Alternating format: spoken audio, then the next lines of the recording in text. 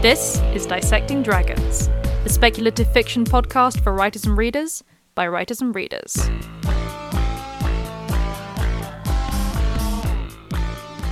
Hello and welcome to Dissecting Dragons. I'm Madeline Vaughan. And I'm Jules Ironside. This week, manners, morals and monsters, the growing trend of Regency fantasy. Try saying that 3 times fast. No, I'm manners, astounded. I got through it. I got through it once. So, big surprise today. This episode is brought to you by Jules Reading Things. Yes, I finished a book by Olivia Atwater called Half a Soul, and it was brilliant. It was an automatic 5 stars. And I'm quite parsimonious with 5-star ratings, just because it takes a lot. Because, you know, basically, if you get 4 stars from me, that means the book was great. The book, you know, it may have been objectively an excellent book. It just didn't have that certain je ne sais quoi, which makes me go, yes, this is one of my favourites forever kind of thing.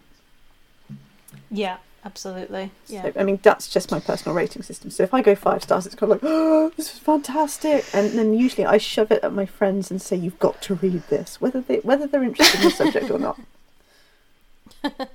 In this case, I just thought, hey, we could do a Dissecting Dragons episode on this particular genre. Yeah, and it's definitely, I think, one that interests us both. So I was more than willing when Jules pinged it over. Yeah, I did message Madeline. I was like, we could do this, and Madeline was like, and then I went, hang on a minute, was that a bit pushy? If you don't fancy it, just say. Not at all. No, it sounds absolutely great. Now, what was it about this book that kind of really tickled you? It was the It was the perfect balance between capturing the essence of a sort of Regency style novel and what would have, you know, probably the flavour of what we understand as later fairy tales with actual fairies in them, and managing to work all of that together and not ignoring some of the less pleasant aspects of history that happened around the same time. And all of it just came together with really great and unusual characters who I just sort of, you know, fell in love with and thought were brilliant, which, you know, I'll explain a bit later. Yeah. But okay. And then I thought, actually, I've noticed a decided upward trend in a particular subgenre, which is historical fantasy set in Regency era England and the corresponding era across Europe, and by extension of the rest of the world. In reality, with these books, at the moment, we are mostly talking about the UK and France. Yeah, so far at least. And the subgenre is still growing, and I keep finding new examples of it. And I wouldn't say I've loved every single one of them, but I've definitely enjoyed most of them, which, you know, for reasons we'll get into. Yeah. So let's have a quick history lesson, because I know that's what you're all here for. Now, the Regency era, we think of, the Regency era. It's actually a tiny segment of time in historical terms. Officially, it's less than 10 years long, which is obviously a minuscule amount of time for so many stories to happen in. And I think, to be honest, people kind of play it a bit hard and fast when it comes to the actual dates. They'll just say, it's a Regency drama, and it's not technically Regency. It has that flavour. Regardless. Yeah. So basically, in late 1810, King George III succumbed to mental illness. This is well documented, and it was a very interesting period of history. We obviously can't go into a lot of it, but the Regency Act of 1811 basically appointed his eldest son, also called George, he was the Prince of Wales, to the Prince Regent. So he basically took control. Now, this was done because George III clearly could not rule, but neither could he secede. Now, in addition, the Prince of Wales was not very popular either with the public, or, to be honest, much of the aristocracy or parliament. So an interim solution was a way of keeping peace. Essentially, no one wanted a civil war, but no one really wanted George either. Not even his parents, not even his wife. Nope. He apparently was blissfully unaware of most of that as well, of how ridiculous a figure most people thought him. So maybe he was happy. But that whole nursery rhyme, Georgie Porgy, pudding and pie, kiss the girls, made him cry, that's about the Prince Regent. Yes. And by God, he did certainly try to kiss a lot of girls. And boys as well. Apparently. And boys. So no need for a deeper dive than that, but officially in British history, the Regency era ran from 1811 to 1820, at which point George III died, and the Prince Regent succeeded him as king. And then actually died pretty shortly afterwards. He spent longer as regent than he did as king. Yeah, he did. He was not a man of temperate habits, shall we say. No, he I think I'm not going to say like he ate himself to death, but like I don't think he helped himself in that. I think it was pretty close, and if the excessive consumption of certain types of, and it was certain types of food that only very rich people could really get their hands on. Yes. The overconsumption of that, I really don't think things like the medicine used to treat that and his indigestion and stuff, and all the alcohol on top really helped. Yes, I think all of these things probably combined. A very decadent lifestyle was not very productive. And also the potential syphilis. Yes. Like we said, he certainly tried to kiss a lot of people. However, for literature purposes and for softer history purposes, the Regency also refers to the time frame between kind of 1795 to the 1837, which is still a very short time frame, but it's kind of part of what we would call the Georgian period, and the Regency kind of slips in between that. Yeah, I mean, if you think about, if you considered all of Georgette Heye's novels and all of the other novels that have come after, Julia Quinn, Bridgerton, etc., all the rest of them, and all the imitators out there, and there are hundreds and thousands of them before we even get into fantasy, they're all wedging these stories in this tiny little 10 to 20 year time frame. It's like my joke about the whole about a certain segment of Scottish history, and the fact that period of history is just jam packed with time travelling Americans. Because just every you can't move for how many time travelling Americans there are. Yes. So basically, why is this such a popular setting for books? And I like to point out, this is not a complaint. I love reading books set in the Regency era. Yeah. In 2 words, Jane Austen. Yes. But this is the era she wrote in, and we've got an entire episode on Jane Austen, so I don't have to get sidetracked here. You can go and check out our episode on Jane Austen.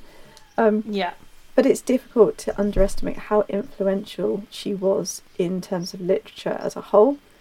In fan terms, there are those who love her books and so are looking for more of the same, i.e. me. There are people who have never read her books and find her writing quite difficult to access because, 200 years or so stands between us and her in terms of prose. So her books would have been incredibly accessible at the time, but maybe not so much to people now, and no slur on anyone if they do find it difficult. But they love the BBC and other adaptations, and they want more of the same, and they want it in literature form. Fine. Yeah. And there are people who have only the vaguest idea of who she was, who unknowingly love all of the tropes which derive from her work in the books and films that they read now. Yes. So, huge fan base, some not even aware that they're part of the fan base. But basically, if you pick up a Regency setting, you're picking something which is already part of this huge fan base. Yeah, which is a tremendous advantage if you want to write something set in that era and you want to give it a fantasy twist or even a horror twist. Let's not forget Pride and Prejudice and zombies. And you've got a pre-made fan base there, so that's a huge advantage. Why do I keep trying to say example instead of advantage? I don't. It's not good. Okay, ignoring my impending senility. Another thing to consider, we've talked about our buttery goodness episodes. This is all butter, because this absolutely taps into the upside down, otherworld, alternate world theme, where things are similar enough to be accessible, but so different it's like taking a holiday in another time or another place. Yeah. And there's just so many things that go into it, you know, morals, manners, constraints, marriages, money, society. It's one of those things where you're like, wow, I would not want to live here, but at the same time... It's like the things... It's so ironic to me that the things that Jane Austen was talking about in her books, carefully behind her fan, as it were, because she had to be very careful not to be seen to be openly criticising the government or the church, or she could have been imprisoned. So the things she's pointing out, like serial pregnancies will kill you young, so make sure that either A, you want to die for the man you marry, or B, you are taking precautions, something that could not be discussed openly because the church didn't approve, obviously. And things like slavery and things like the Enclosure Act, things like that, all those things which informed society and the manners and the social dance of etiquette and things, all those things which were actually constraints that she was kind of like pushing against, are all the things that people are kind of like, I want more of that. I want to just go and live in that time for a while and not have to worry about, you know, things now like having to discuss my previous sexual history with my new partner. It won't be an issue because it won't be until we're married before we can even think about things like that, you know? Yeah. Okay, a bit of an extreme example, but it is the holiday in the past type thing, isn't it? Yeah, absolutely. And I think it's also... the thing I always love is that you kind of really get into it when you're watching or reading anything Regency, where something happens that now would just be sort of like, whatever.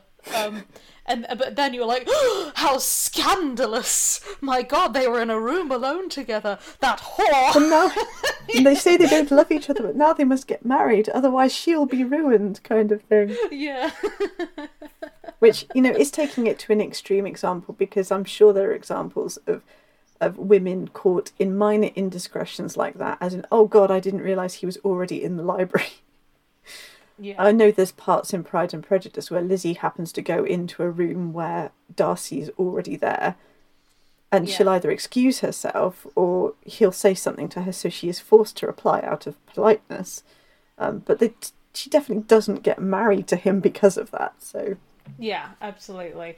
And, you know, I think that there are several, you know, depending factors. For example, if you're, you know, in someone's house. Anyway, you would expect to eventually run into them in one of the rooms, wouldn't you? I mean, if she'd gone barging into his bedroom, that might have been a different matter. That would completely, and more importantly, if he'd gone barging into hers. Yes, that could have all gone very differently. Very, very differently.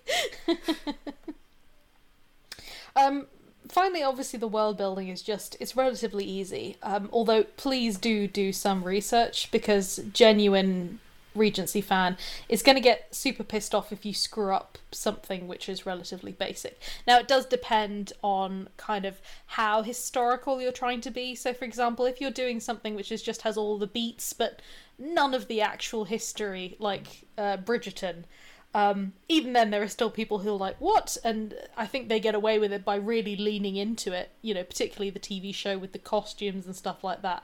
They super lean into it in saying, this is just a fantasy, it's not really history. And that's why people don't get too annoyed with it. But if you are writing something which is Regency, it's obviously worth researching. Definitely. Okay, so what is Regency fantasy and what do you need to consider? So the clue is a tiny bit in the title. It's basically an Austen-esque or Radcliffe-esque, Shirley-esque, etc. Sorry, Shirley? Yes, Shirley. Yeah, Shirley, that little-known writer. Yes, that little-known writer, Shirley. Shelley, sorry. And the thing is, even as I read Shelley, even as I said Shirley, I was thinking Shelley. So, I don't know. That Shirley Bassey period. Anyway... Sorry, Shelley-esque setting and story, but with fantasy or horror elements which make up an important part of the story. Yeah, and I think I can't stress that bit enough for me. The ones that I've really loved that I've read so far, and I intend to read more, I have got a TBR of this sort of stuff alone that I could read.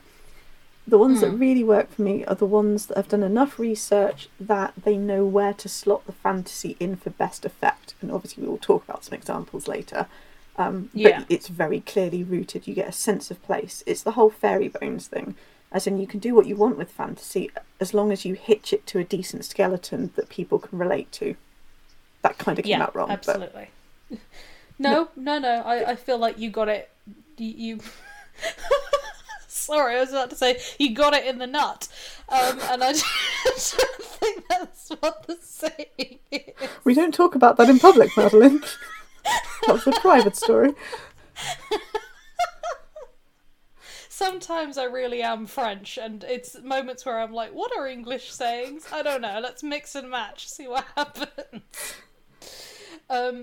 Now, the manners, morals, and social standings are obviously very important elements in Regency fantasy. So if you want Regency fantasy to work, you need to convey a strong sense of the time period. People want to feel that it's actually a historical time period. Yeah, definitely. I don't know if any of our listeners, or indeed Madeline, has actually watched Lost in Austin, but they kind of did a pitch-perfect rendering of what would happen if someone basically got outlanded back to Pride and Prejudice, but actual Pride and Prejudice, with all the things that you don't get told in Jane Austen's books, because Jane Austen didn't need to explain it, because she was writing about now. It'd be like someone explaining what a mobile phone is. Yeah. Now in a book, when you just say, no, my mobile phone, everyone knows what it is, so you wouldn't explain it. But in 200 years' time, people would be like, what? What are they talking about? Do they have telepathic communicators inserted in their skulls? Kind of thing. That might not be coming, just as an example. I don't know. Since Jules is also a time traveller, I believe anything she says. I've not actually seen Lost in Austin, but that sounds really interesting. Oh, it's fantastic. It's there are parts of it where you go, and then you think, actually, someone from the 2010s probably would act like that, even if they were a massive Jane Austen fan. Just because you wouldn't know. I'm sure I wouldn't. To be honest, if a dish of larks turned up in front of me and I'd managed perfect manners and everything else, I probably still wouldn't eat the dish of larks. Even though it's the height of bad manners not to, and then to progress on to the next course. You know, I wouldn't necessarily know that thing. Yeah. Obviously, I've just demonstrated I did, but I learnt it through watching Lost in Austin. Anyway, so, on the other hand, the fantasy elements also need to be essential to the story. I mean, if they're not, why would you be writing them?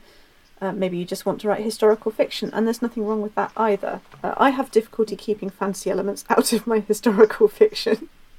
Yeah, even when it's just meant to be historical fiction, a dragon shows up. You know, maybe that's what I should do. Maybe I've written a short story of Regency fantasy. Maybe I should just write in that and, you know, scratch that itch.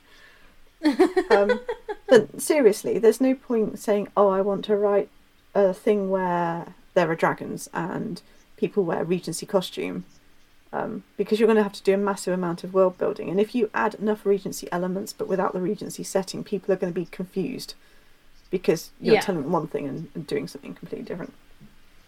Yeah. You need to consider what was happening at the time, especially if your story is literally set in England or France.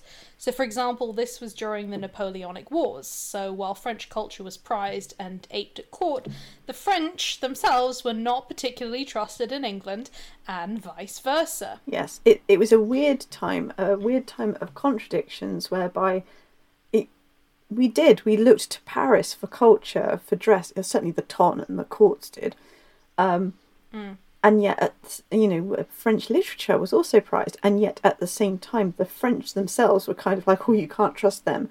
And there was this sort of Reds under the bed style paranoia about whether the French were infiltrating people in Cornwall. And it's like, if you had a French person talk and a person from an actual rural Cornwall, Cornish person talk, I don't see how you could actually confuse the two, but this was a genuine fear. Now, if you were educated, obviously, you spoke fluent French during this period, but you were very clear about being a British subject. Yeah. Now, this was also the time of the Enclosure Act, the abolishing of slavery in England at least. Obviously it's a complicated subject, so we're not going to go into that here. But also this period of smuggling, because again, Napoleonic War. Wars are expensive.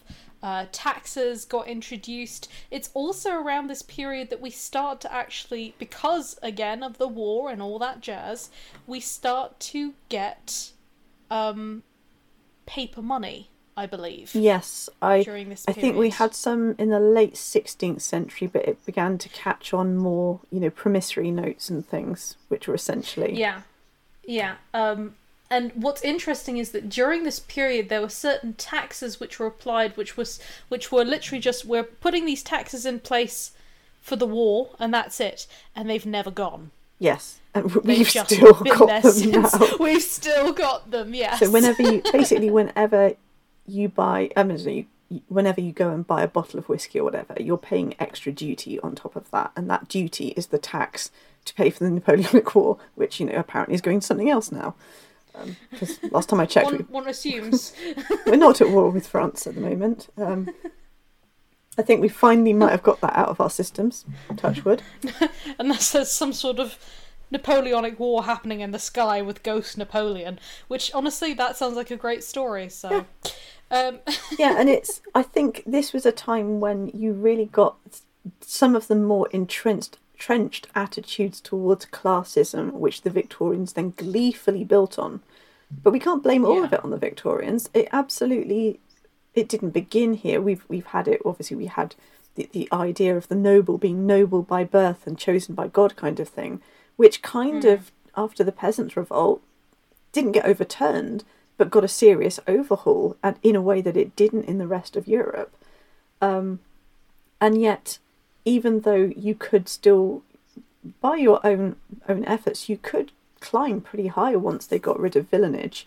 You needed a bit of luck as well, and you needed to have good general capacity. But you could, in theory, climb quite high, and then your children could climb higher still, etc., etc. This is when we started, I wouldn't say getting the nouveau riche, but we started getting the middle class, the merchant class. Some of them became mayors, etc. The 1700s, the late 1700s, and the Napoleonic Wars, because you had the Enclosure Act, which took land basically away from poor people, so they couldn't they couldn't graze their animals or grow crops and things there for their own usage, so they were hungry. And then you added duty on things like tobacco, sugar, some stuff that basically people had been told they absolutely needed, so they changed their way of life to incorporate those things. And then suddenly they had to pay all this extra money on top, which is why you got this big smuggling culture. But the divide in terms of rich and poor became really quite apparent then, and lots of in the middle families were kind of ruined one way or the other, and others got disgustingly rich. Yes, yeah. Banking obviously also really took off. I mean, it was already a thing, but it really took off, I think, during this period. And let it be known that there were people protesting in the ways that they were able to protest. This was a time when we did not have any sort of freedom of speech. If they didn't like what you were saying, they could lock you up without a trial and just keep you. Yeah. It is important to obviously recognise that in addition, the mindset of the general populace was not going to be the same as that of the ton, as it were. No, I think that's always kind of struck. I think they tried to address this with the last season of Bridgerton. The fact that, the intelligent working and middle class were not the same as the ton. They were not just interested in this season's scandal. It was not a bunch of frivolous, young and beautiful people in gorgeous clothing who were arguing about who was going to get married. There was also all this other stuff going on underneath. So you don't have to include the entire history of the time, and we certainly haven't given you the entire history of the time because there's so much more that was going on. I mean, France was kind of between revolutions, but, they were still happening. Yeah. There's some pretty epic stuff going on over there, too. Yeah. And it will depend on whether you're writing a light, cosy fantasy, a fantasy romance, like Bridgerton, obviously, or a gritty historical fantasy, as to how much you want to include. Yes. And because there was actually so much happening during that time, you also need to think about actually, if you're going for those sort of 20 years, at what point in those 20 years you're kind of placing your story. Because historically, it's a very, very interesting period. And in short periods of time, there were some revolutionary things that were coming to light. One of which, obviously, is the fact that people suddenly had to start rethinking, and I say this in inverted commas, madness, mental illness, and things like that, as not being some kind of punishment or some kind of, something that one deserves or even supernatural, because suddenly they couldn't pretend like that was the case anymore because the king had it. Yes. There are other things to consider as well. For example, we kind of inherit a lot of... I think people sort of look as far back as the Victorian era, and they don't really necessarily look further back. But the Georgians were bawdy. They would talk about sex. It wasn't like a verboten topic. I mean, okay, you might not bring up the length of a man's wit, as it were, if you were hoping to marry him. But amongst brothers and sisters and mothers and daughters and things, people would talk about things like this. The way children were raised was different. So because families tended to be very, certainly middle-class families where, you'd have parents sharing a bedroom, they tended to have quite a lot of children, one after the other, unless they took measures to prevent it. And yes, there was such a thing as contraception. Yes, there were abortifacients in pill form, so you could end a pregnancy, and nobody would say anything to you about it, because up until about 5 months, when the child started to move, that wasn't anyone's business except yours. It's just that that information wasn't necessarily publicised. So if you were a young girl who'd been very sheltered and your mother hadn't seen fit to tell you these things, that might be an issue. But to assume that you were just kind of property under the law in the same way, it wasn't quite as clear cut as that. Some of that became more entrenched during the Victorian era. So I think it's kind of worth noting these things, and the fact that women could be relatively outspoken. It's just that you might not then be considered a desirable wife. Yeah. So it's definitely worth considering kind of the period and the placement of your characters, also which part of society they were in, and not just which part of society, which part of society they were in, and what and where this was, because you're going to have a very different situation for a middle class family in rural Cornwall to a middle class family in Dublin or London or something like that. Different situations, different kind of things, different social interactions, etc. So it's definitely worth considering as well. And when you're incorporating some kind of history, use it as a backdrop. It's an incredibly important part of history. There's a reason you're being drawn to that period, so you can definitely use it to emphasize some of your themes and ideas. Yes. The final thing I would say on the history front, and I promise I will stop, because I know once I get talking about history I'm quite difficult to head off, like a charging bull. Stop it doesn't matter what you wave in my face, I'm still coming. So the final thing I would say is that you have to bear in mind that yes, we have all these wonderful Regency romances and things, and some of them are silly and some of them are kind of fun and some of them are very intelligent. But quite frankly, marriage was a career path for young ladies. The only other real career path you had as a young lady was, and by lady I mean a member of the gentry, or the aristocracy. The only other thing you could do if you didn't have a large dowry and you weren't going to be able to keep yourself, you could not respectably go and get a job and earn money. So the only things you could do were marry, become a governess, which, was not the best thing. An awful lot of governesses were very badly treated in that era, in the early Victorian era. Or you could be a lady's companion. Again, you're subject to whatever kicks and whims came your way. So yes, marriage looked like the good option, because at least you would be mistress of your own home and valuable, for producing children and having a household. So while people sort of sneer at the idea of women just being obsessed with marriage, well, yes, you're 16. Eventually your parents are not going to be able to keep you anymore if they live that long, and you need something that isn't prostitution, because that's how far you can fall, to ensure you have a future. So again, it is something to think about. Yeah, absolutely. It isn't all just whims and silliness. So let's look at some examples of Regency fantasy. Yes. Well, obviously one of my absolute favourites is Jonathan Strange and Mr. Norrell by Susanna Clarke. Yes. It's a classic. It really is. I mean, it's one hell of a tome, over 1,000 pages long, and the footnotes are stories in themselves, and I just love every second of it. It's amazing, and it's so...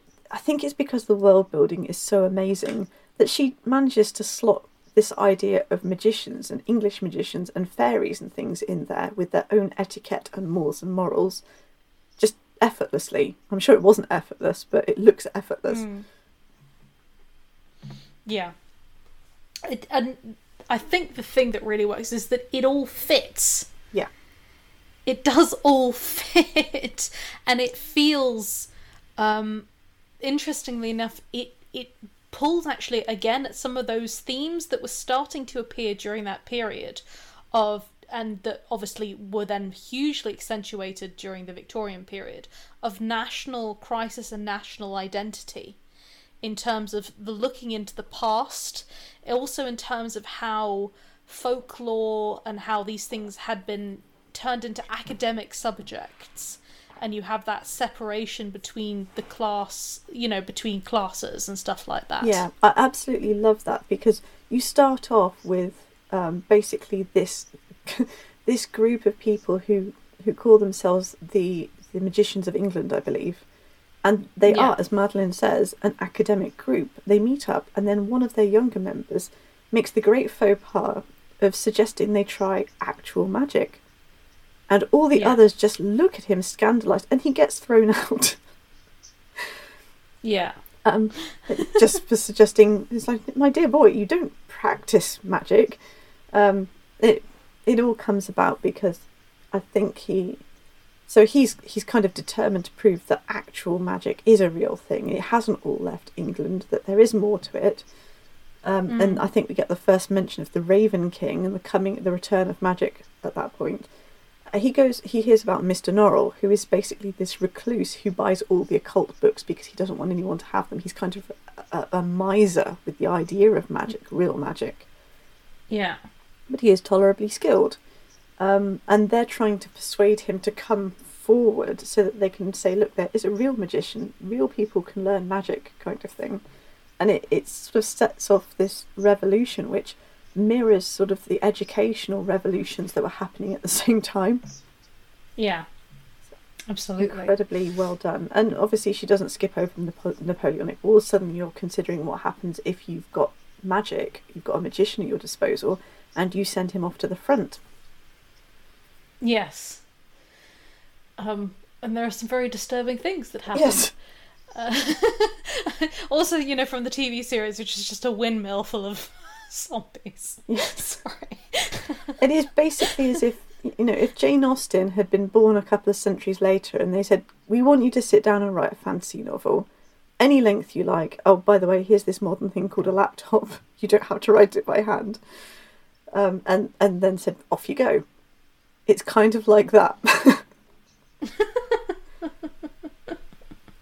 Yeah. But it makes some really intelligent points about various other things as well. I think what I like about the fact is when it comes time for it to discuss things like slavery or the Napoleonic Wars or the Enclosure Act, it doesn't shy away. It's kind of like, this happened because of this, and it's told in that third person omniscient narrator type style, which Jane Austen invented. Yeah. And you do get this overlay of wit with it. So even when horrible things are happening, you can't help finding some of it a bit ridiculous. You're doing the Elizabeth Bennet thing of laughing at the world's follies, even as you're wincing at what's going on. Yeah. I love it. Okay, next is the Declaration of the Rights of Magicians. Yeah, this is H.G. Parry. I think it's fair to say that she was actually highly influenced by Jonathan Strange and Mr. Norrell. Bear in mind, Jonathan Strange and Mr. Norrell came out in the early 2000s, but it might have been the late 90s even. It's a hefty tome that's been out for a while.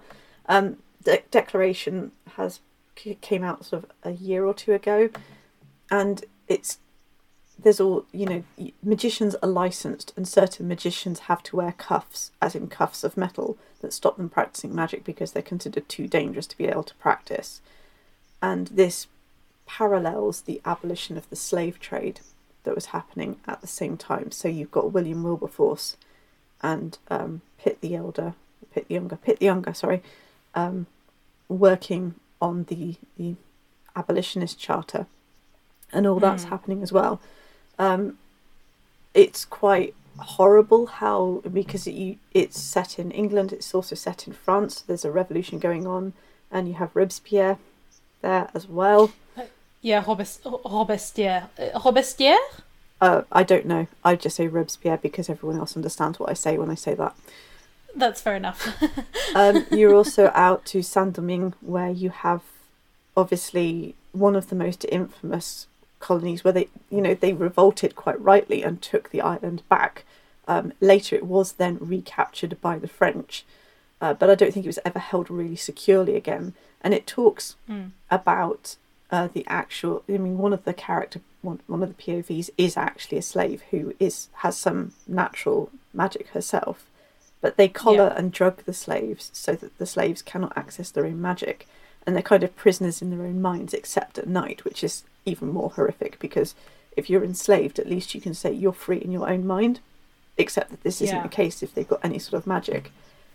So that's kind of how they build the sympathy, by saying, magicians should be trusted with what they've got, or dealt with if they've proven they cannot be trusted. We should not be preemptively distrusting them.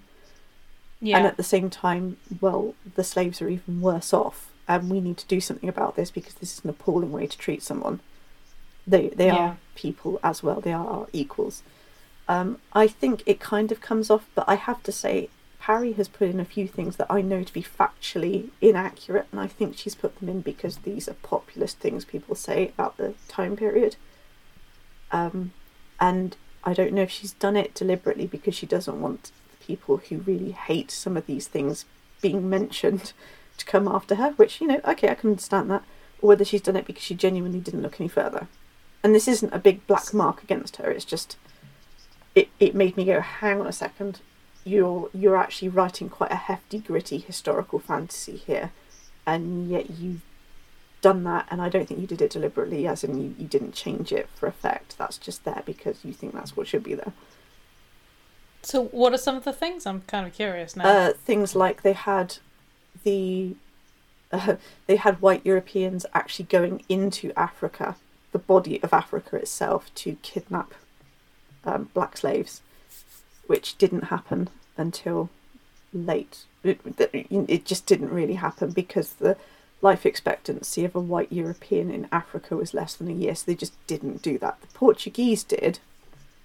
Yeah. But if you happen to be sort of English or whatever, then your chances of surviving weren't great. It kind of skipped over the whole things like the Tanganyikans selling everyone who weren't Tanganyikan to the white European settlers and things. Oh, right. Okay.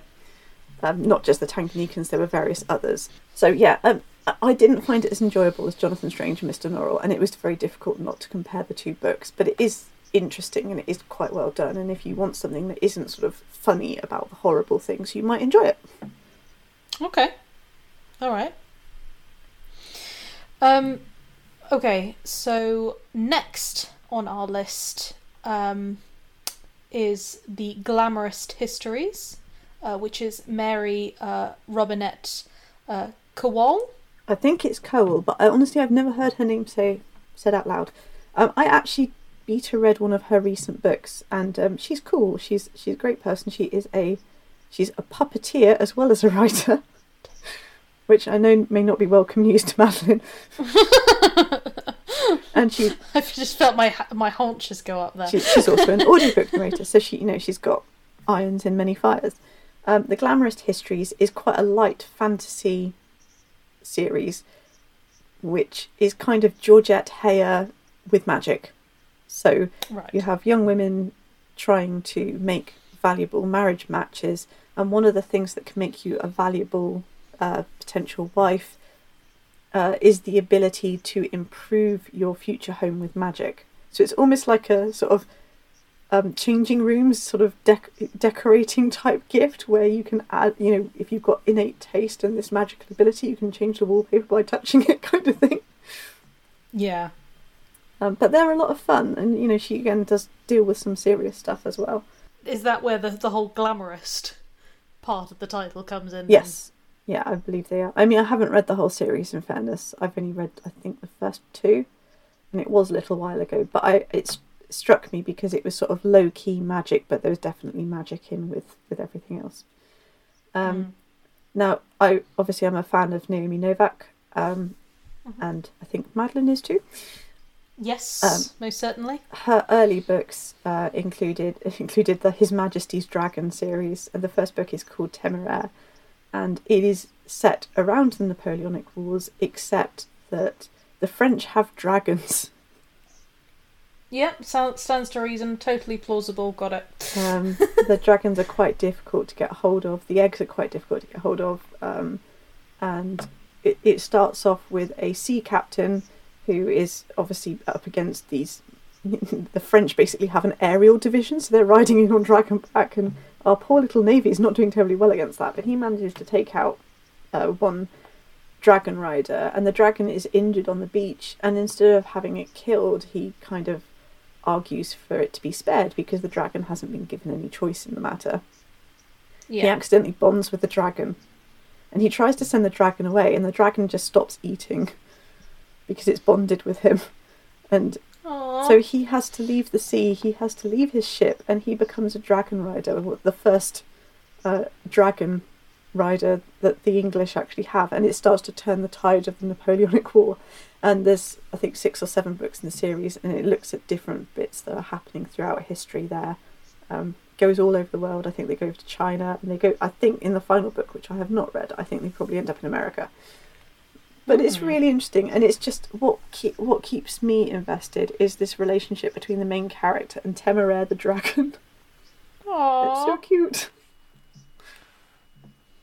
I love that. Speaking of dragons, we then have A Natural History of Dragons. Yep. Which we have spoken about in a past episode.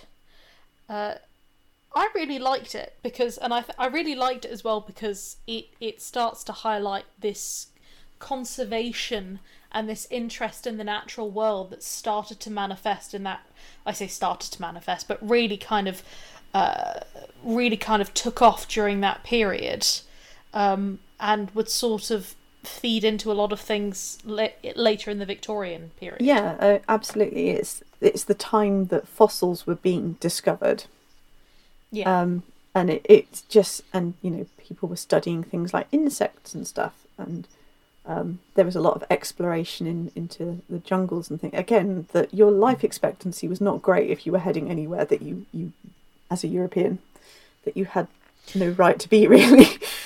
Yeah, a lot of people died. Yeah. Mosquito bites and snakes and all sorts, also just the heat. They just couldn't cope with it. But A Natural History of Dragons is a great book, and it's got this great main character. I mean, I loved the first book so much, I went and immediately read all the other books in the series. I like the main character. I really like the way that she presented the romance in the first book as this transactional thing that grew into love. I think Madeline said the same thing before. Yeah. And yeah, it's not romance as such, but in somehow it was much more satisfying because what they had grew out of friendship and the fact that they were both fascinated by dragons. Yeah, absolutely. I just thought it was it really kind of pulls into that Regency sort of, themes and stuff like that I just thought really, really worked. Yeah. I mean, I can tell that it was a series that definitely had an effect on me, because I'm talking about it now thinking, in a year or so I'd be up for reading all of those again, and I don't reread books unless they've got that, but if they have got that, I'm kind of like, I feel a bit homesick for that book and I'd like to go back there. We then have Scales and Sensibility. Now, I have to admit, I have not read all of this book yet, and I absolutely intend to because I love what I've read so far. But it is kind of dragons are really popular, have you noticed magicians and dragons? The things that the things that go into this. But yeah, this is a very sweet, slightly romantic, Jane Austen-esque story, whereby the disenfranchised young woman, who is a lady, but just doesn't have an awful lot of money, so she is the poor relation, compared to her spoiled older cousin, who has all the latest things, including a pygmy dragon, which they're bred to be a particular size and to perch on the lady's shoulder or on her wrist. And she's not very nice to this dragon. She doesn't, she doesn't spend time training. I mean, imagine having a cat that you train to sit on your shoulder. And of course, the poor cat's really stressed out, so it's kind of voiding its bowels and whatever. The dragon's doing the same thing. Yeah. But she's quite mean to it. She doesn't really look after it. So the poor relation and this dragon just sort of form a little bond. And it goes on from there. It's one of those, again, Cinderella type things, whereby someone's innate worth is seen despite the fact that they don't have riches or connections or, a powerful family. Yeah. It's really sweet. And everyone I've spoken to who's actually managed to get through the whole book, I just haven't had time. But everyone who's actually managed to get through the whole book has said, "Oh my God, I love it so much. Why isn't there a book 2 already?" I love that. So I'm probably going to be the same. And then finally we have Half a Soul by Olivia Atwater. Yes. I started this, and halfway through the book I went and bought all the author's other books. So that should tell you what I thought of the book. Basically, I'm going to give a bit more detail on this one because I think Madeline especially, but some of our listeners will appreciate how this was done. This is an author, Olivia Atwater, who started out with her books indie published, and now I think they've been picked up by a fantasy publisher and they're being reissued with audiobooks accompanying them as well. The main character, Theodora, or Dora, when she's a little 10-year-old girl, she runs away from her lessons and her cousin, who's just slightly younger than she is, and runs out sort of because she wants to go climbing trees in the forest, which isn't obviously very ladylike. She runs into a fairy lord, and he asks her some impertinent questions, and she's rude to him because she's a very direct person, and she doesn't really know any better. She's only 10. And then he turns around and says, "Well, your mother made a deal with me, so I am going to take your soul." And he's halfway through doing this horrible thing to her to take her, just basically pulling her soul away, when her cousin Vanessa turns up and stabs him with a pair of iron scissors in the leg. She doesn't kill him or anything. He retreats because fairies and iron don't get on terribly well. Yeah. But Theodora is left with only half a soul. So one of her eyes is a disconcerting, colourless shade. Mm-hmm. And she always feels very distant from her emotions after that. She's always very calm. She's always very patient. She never reacts to things how people feel she should react. She's just... Basically, it's one of the most perfect metaphors for how some people react to a traumatic event, as in being a bit divorced from their emotions, to the point where they think, I might actually be irreparably damaged, and they can't even feel upset about that because those emotions are so far away. Yeah. Anyway, time moves on, and both girls are now 20, and it's time for Vanessa, who is a lovely, sweet girl, just a tiny bit thoughtless. She ought to be out in society, and they have, they never bothered to bring Dora out in society because they looked at her and said, "You look too odd, you're too strange, you're too direct in what you say, and you have no concept, you have no filter, basically. Yeah. No one's ever going to marry you." Which doesn't offend Dora, it just sort of sits at the back of her mind, and she just sort of says, "Okay, yeah, I guess no one will ever marry me," kind of thing. And Vanessa is basically wrangling this coming out for herself and insists Dora goes with her. And it later transpires that what Vanessa is trying to do is get hold of the Lord Saucier, the premier magician of England, to get him to cure Dora. But Dora meets him by mistake, and all these other things happen, and he's incredibly rude to her, but Dora's just kind of like, it's water off a duck's back because she's so divorced from her emotions.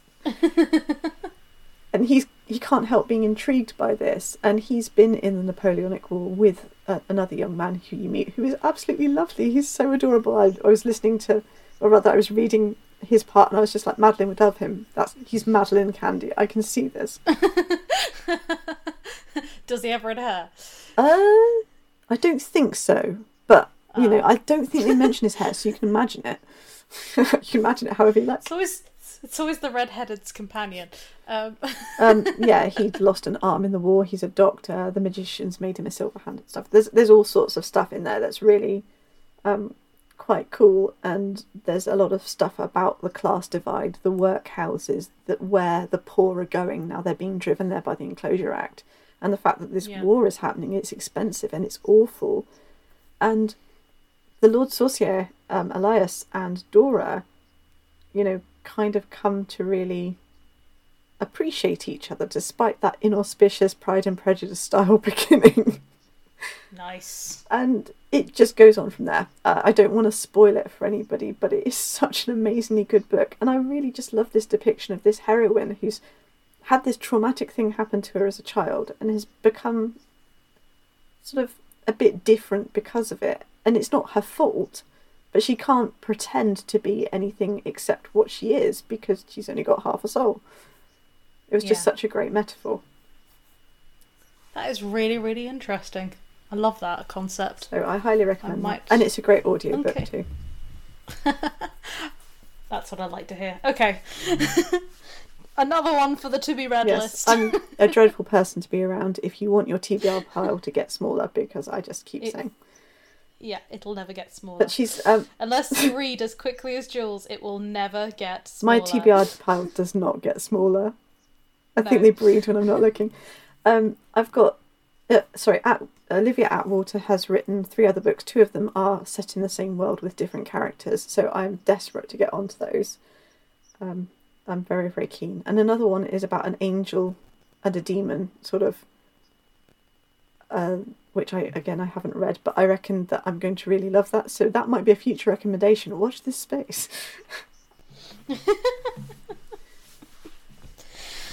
Okay. Well, on that note, we have come to the end of our episode. A lot of really good recommendations there, but we do have one more for you, because it is time for our Dissecting Dragons recommendation of the week.